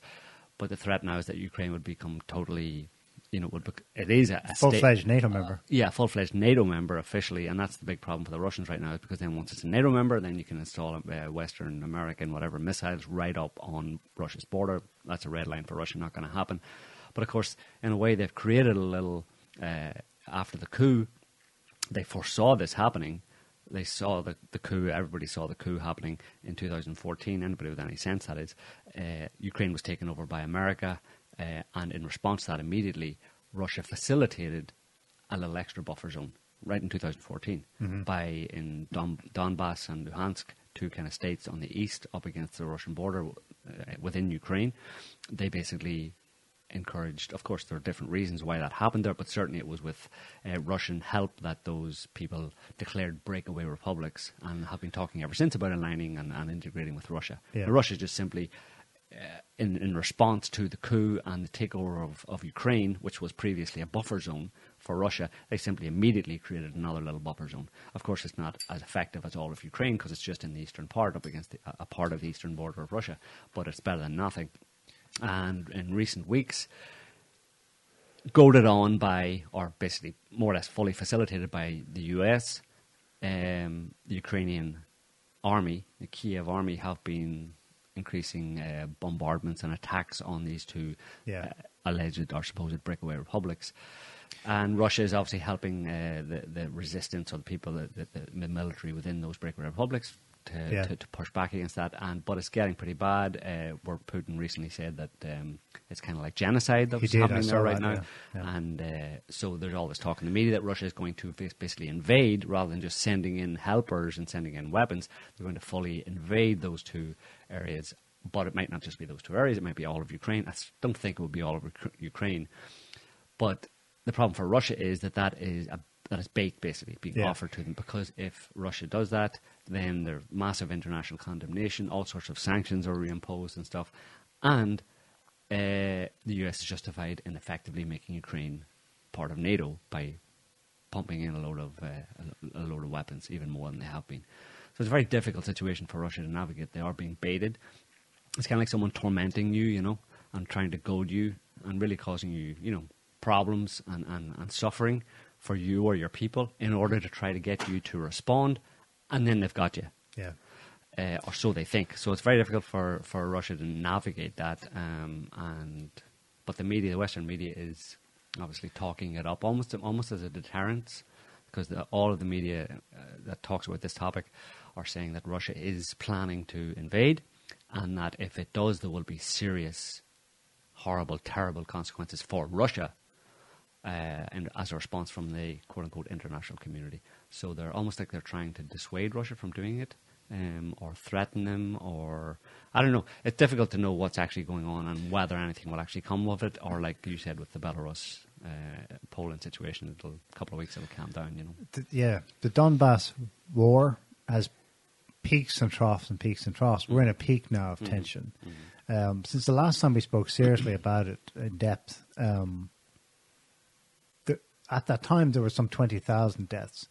According to the OSCE monitors, independent observers, they now say, that was maybe several years ago, that 31,000 people are dead, civilians only, just in those two breakaway provinces. Yeah. They also say that 2.5 million residents in the region are refugees. About 1 million of them are in Russia. Mm-hmm. They got in or allowed in or whatever. But there's another 1.5 million who are internally displaced in these two breakaway republics, which are, they're sanctioned internationally, but of course Kiev's terrorizing them is only going to help them as long as, they submit and come back into the fold. We have to remember that in 2014 they held two pretty well organized, not internationally recognized, but well organized referenda. They voted to secede from Ukraine. Right. Not to rejoin Russia, but just to secede initially. Crimea did both, secession and accession to Russia. Moscow didn't recognize, unlike in Crimea, it didn't recognize the legitimacy. It didn't. Russia's always taken a position, especially when it comes to Kosovo, that if you recognize it once, you'll recognize it everywhere. So it's only fair, yeah. They still don't, to this day, recognize the independence of the two republics. I think, if a possible scenario, I think a lot of it's rhetoric and a lot of blustering from the Western media and Western governments that basically, if Russia wanted to, it could move into, at least into Donbass. Oh, yeah. And I was encouraging them to do that in 2014. Go on, do it. They'd take it over in no time, basically. And the most important thing is that the threats wouldn't materialize. The military threat from Kiev and Ukraine / the US wouldn't materialize, that they would back down. No, they would blink, basically. Yeah. And it wouldn't turn into some kind of a full-scale war, and Russia could simply go in there and protect those people in Donbass and Luhansk, probably. But what would happen? They would be grilled internationally. They would be, and there would be massive sanctions, and that might put an end to Nord Stream. That would be the first thing that would happen. Would be Nord Stream would be next. There'd be massive pressure to the next Nord Stream. Kiev would be very happy about that, because that's what they've been wanting all along, is that Nord Stream gets nixed, because Nord Stream is bypassing Ukraine, and Kiev is going to lose a lot of money, because they predict probably correctly that eventually Russia will stop transiting through Kiev, or they can use it to manipulate or put pressure on the Kiev government. They don't like that idea of Russia being able to manipulate them through gas transit, so they want Nord Stream nixed, which means that the kind of dominance in that argument goes back to Kiev. But because Russia needs anyway. Kiev. Well, Russia needs Kiev for the transit of that pipeline. You can switch the dynamic around very quickly. Yeah. Where it's like if you have Nord Stream working, the pipeline through Kiev, through Ukraine, doesn't really matter so much. So now you have the leverage where you can say, well, if you want us to, we can put some gas through that pipeline. We don't have to, though, because we've got Nord Stream. If you don't have Nord Stream, right. Kiev is the one who knows that you need us. You need our country to transport your gas. You better keep paying us. Interesting. So that explains the commonality between the Trump administration and Biden administration's policy on Nord Stream. Yeah. Trump sold it as simply nix it because American gas is better. Yeah. Well, and you don't want to be beholden to Russia, period. You never mentioned Ukraine, though. The Biden administration, clearly, by antagonizing in real time while talking about Nord Stream, while antagonizing Russia and the Donbass, is linking the two issues. Yeah, for Interesting. Sure. Yeah. And I think the meeting between Putin and Biden, not that Biden was up to much, obviously, he was just reading from a script. The meeting between them just a few days ago there was for Putin to figure out just how. I mean, he knows when he's talking to Biden that he's not talking; he's just hearing what's being said, and there was probably other discussions with other people who have more say and more control. But he's probably trying to get a feel of whether or not the US was serious about actually militarily helping out Kiev against if Russia were to intervene directly in Donbass. And he may have got the impression that these people have blinked. There's no. They don't have the balls to do it, but that they will impose all these kind of sanctions, and then Russia has to decide whether or not they're willing to swallow those sanctions. But the sanctions, if the sanctions happen on Nord Stream, you know who suffers, and if it happens soon, relatively soon, over the winter time, you know who suffers? Europe. You, me, everybody else in Europe. Well, not and really, the people in Donbass, because although you said that Biden is not serious, gas supplies, they cut off Nord Stream and. I mean, it's not running, but if they nix it for good, then gas prices soar, people freeze, can't make their payments. There's a massive crisis, and that would lead directly into the economic foobar that we anticipate coming up relatively quickly. It's just one aspect of it, which is energy prices. It would make gas in particular, and therefore, as a result, gasoline or petrol also skyrocket. So you can see how it's all linked there. These people, in their determination to get one over Russia or to get revenge, I think it's motivated by revenge. Russia handed their ass to them on a plate in 2014. And Syria was a good one, but I thought 2014 was like the most beautiful, peaceful, backed by military power, but in fact, least bloody counter move. That gave the bloody nose, morally speaking, in terms of the narrative of the West being the best. Mm-hmm. They gave them this bloody nose, metaphorically speaking, without actually firing a freaking bullet. Yeah. That was so impressive. The whole world, I think, was just like... that was impressive. Most of the world. Most of the normal world. But the interesting thing about that was that Russia had a game plan for that. Long-standing game plan for that. The speed with which they went into Crimea and took Crimea, which was obviously the prize. The whole point of the coup in Ukraine was in order to deny Russia Crimea and its Black Sea fleet and Sevastopol and access to the Black Sea and therefore the Mediterranean from its southern border. That was the whole point. The only reason, the primary reason, was to deny Russia Crimea. And they knew that was going to happen. It was always a possibility. So as soon as they see the coup happening, boom, they put into motion their long-standing plan, and they take Crimea, and like you just said, within a couple of days, Crimea has had a referendum and voted to join Russia. Boom, over there you go. And there's enjoy your coup, guys. Yeah, Crimea is part of Russia now. Yeah, it was awesome. The nice green men. Yeah, that was a euphemism used by the Kremlin, little green men, to describe their troops unmarked in Crimea. And how do they get there? No one does. Yeah. Wow.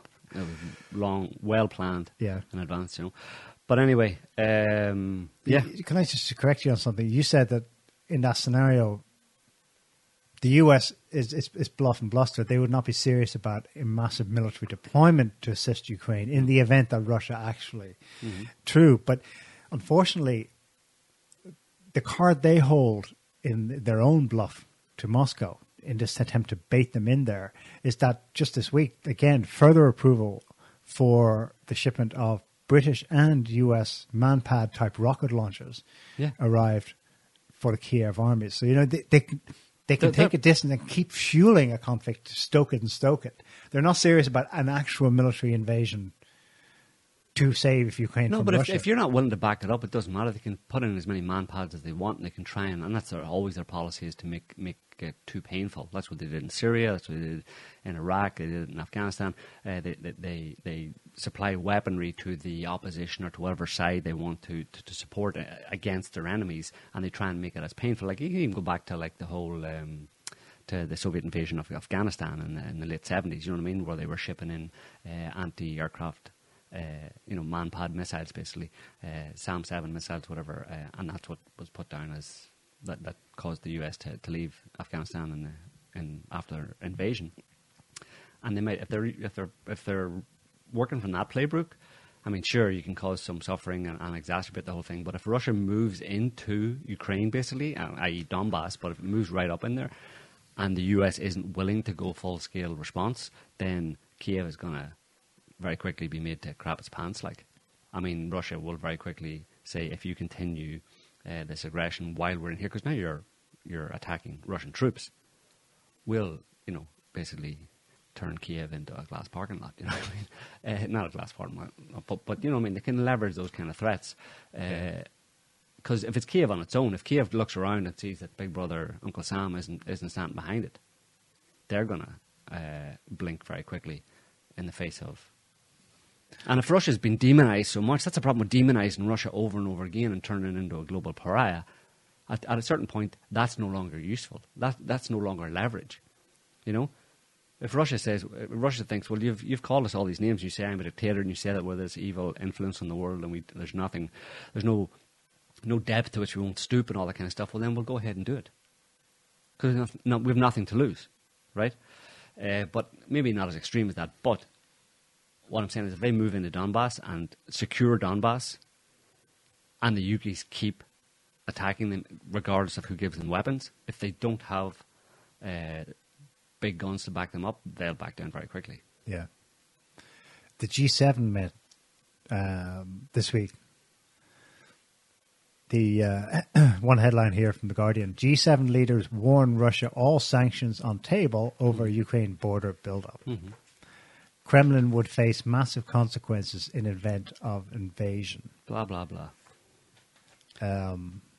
It's just not likely, is it? No, it's bluff and bluster, I think, But what they've done over the past, since 2014, but a bit beforehand, they've just used they figured that the strongest stick they can use to beat Russia is international condemnation. Yeah. But like I said, that only goes so far. Once you've condemned them for everything, what effect do you think condemning them again is going to have?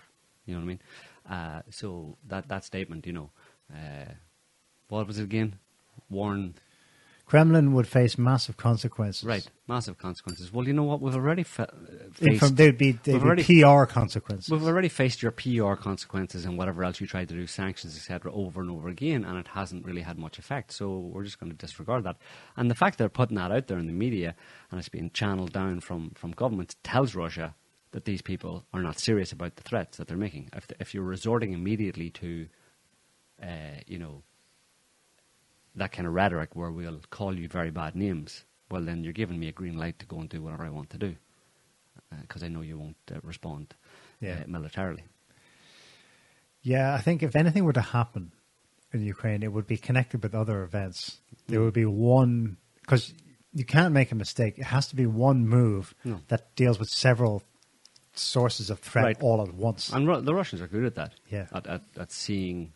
And waiting. The various different ways that they will be responded to and factoring those into their actions, They've proven themselves time and again to be to know the nature of the beast in a certain sense, know the nature of the West and how it operates. They're very well versed in it. So the Chinese. Experience. The Chinese as well. The G7 took place in Liverpool this week. Meanwhile, Joe Cornpop Biden was the host of the Summit for Democracy in DC, a virtual chat with like 100 leaders or something. That didn't include Russia or China, right? No. So the Chinese government put out a statement about it. The Chinese Foreign Ministry has accused the US of using the idea of democracy as a weapon of mass destruction to impose its will on the world after Beijing was left uninvited from Washington's quote-unquote summit for democracy. And of course, they're all boycotting the diplomatic boycott of the Olympics in February, right? The Winter Olympics in That's China what in they February. did 2014 in Sochi. Same again. Yeah. It's getting tired, boring, useless. Yeah, I'm sure they don't. You really see what care. I mean? Geopolitics ends up, it flares up now and then, but like the kind of thing you're willing to happen But it's not going to to happen. fix the problems just doesn't happen. We're in the fourth generation of warfare, right?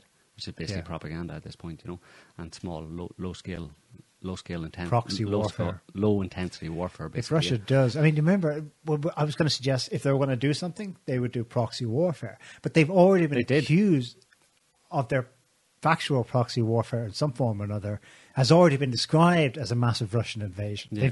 We've been here before. Yeah. But this would be overt. You know what I mean? In this, Right. At this point, Russia has no reason to hide behind little green men or whatever. They can just go in full scale to whatever extent they think is necessary to go in and secure Donbass and do it officially.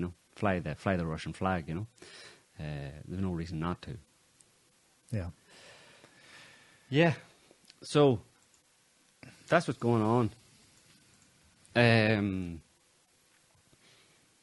Sum it all up there. Sum it all up. Yeah. Global warming.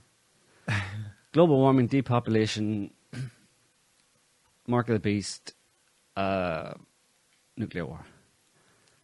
No, that's actually the opposite of what we think. Yeah. Clown world.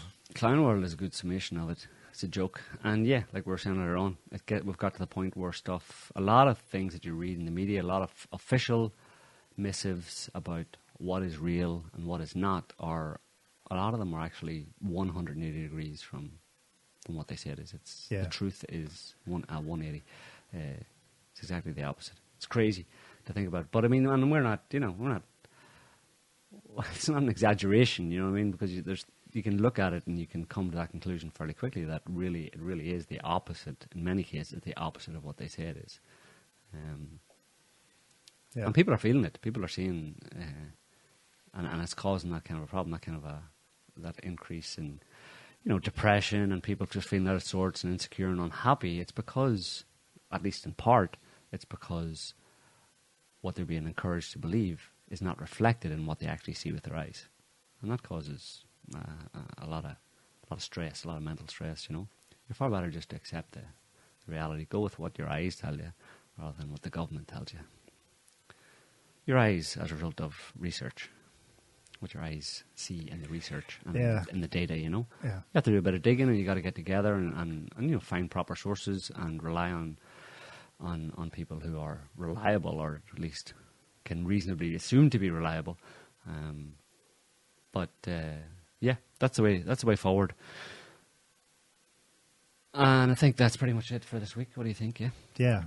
I think that's a good roundup. It's almost 2 hours we've been going here, and we've said more than enough, I think, to keep people abreast of the important things, because there's so much other crap out there that people are talking about, like the minutiae or details or their own particular interest stuff, and it's not really important. That doesn't mean you can't do it, but it's not really important. And again, it's not really important to do a deep dive into this stuff yourself necessarily. You can if you want, but we kind of do a deeper dive into a lot of stuff, and a lot of stuff that we talk about in our analysis of it is based on our long track record of actually looking at all this stuff. And like you were saying at the beginning of the show, we put it in context, not just in longer historical context back to like 100 years or 200 years or something like that, but even in the past 20 years. A lot of stuff that's happening today can put in the context of what has gone on over the past 20 years. And we've been watching stuff going on over the past 20 years and detailing it. At this point, it's just there's such a cacophony of confusion and bias and beliefs and out there amongst the population. There's no point in trying to find much truth on Twitter unless you know how to get it, or on other social media. It's better to just present it as we have done in kind of more broad general terms. we have to look into the details to a certain extent in some areas in order to bring out that broader picture. But that's really, what I'm saying is that's really all that's necessary for the average person. If they don't have the time or inclination to do that work themselves, you just need to hear a broad description of what's actually going on. And you can then, like you said, not fry your brain by looking too closely at it, you know? Yeah. So, and not get too agitated to the point where you become active for one cause. Yeah. You start to believe that this cause, if we just fix this cause, everything else could be better, you know? Yeah. I hope people don't get the wrong impression. We don't actually spend all week looking at the news. Yeah. Some weeks, I look at the news an hour before coming in here. I've been that busy doing other stuff. That's... But you don't need, a lot of times, you don't need to do, because you've been doing it you do it every week previous if you to do that, it consistently, it doesn't change that much in a week, right? You just pick up a few details that highlight the exceptions that prove the point in a certain sense, you know? So listen, we'll be back. Thanks for watching, guys. Thanks for commenting, or whatever you were doing in the chat room. There were no pressing questions, Scotty, were they? No. Okay, just general commentary. Yeah, so thanks for watching, guys, listening, whatever you're doing. Thanks for commenting and like, subscribe, mash all the buttons, because that's what people do. And we will be back next week with another roundup of what the hell has been going on in the previous week. Until then, have a good morning, evening, afternoon, night, whatever. Thanks for watching, peeps. Bye. Can't stop the signal now.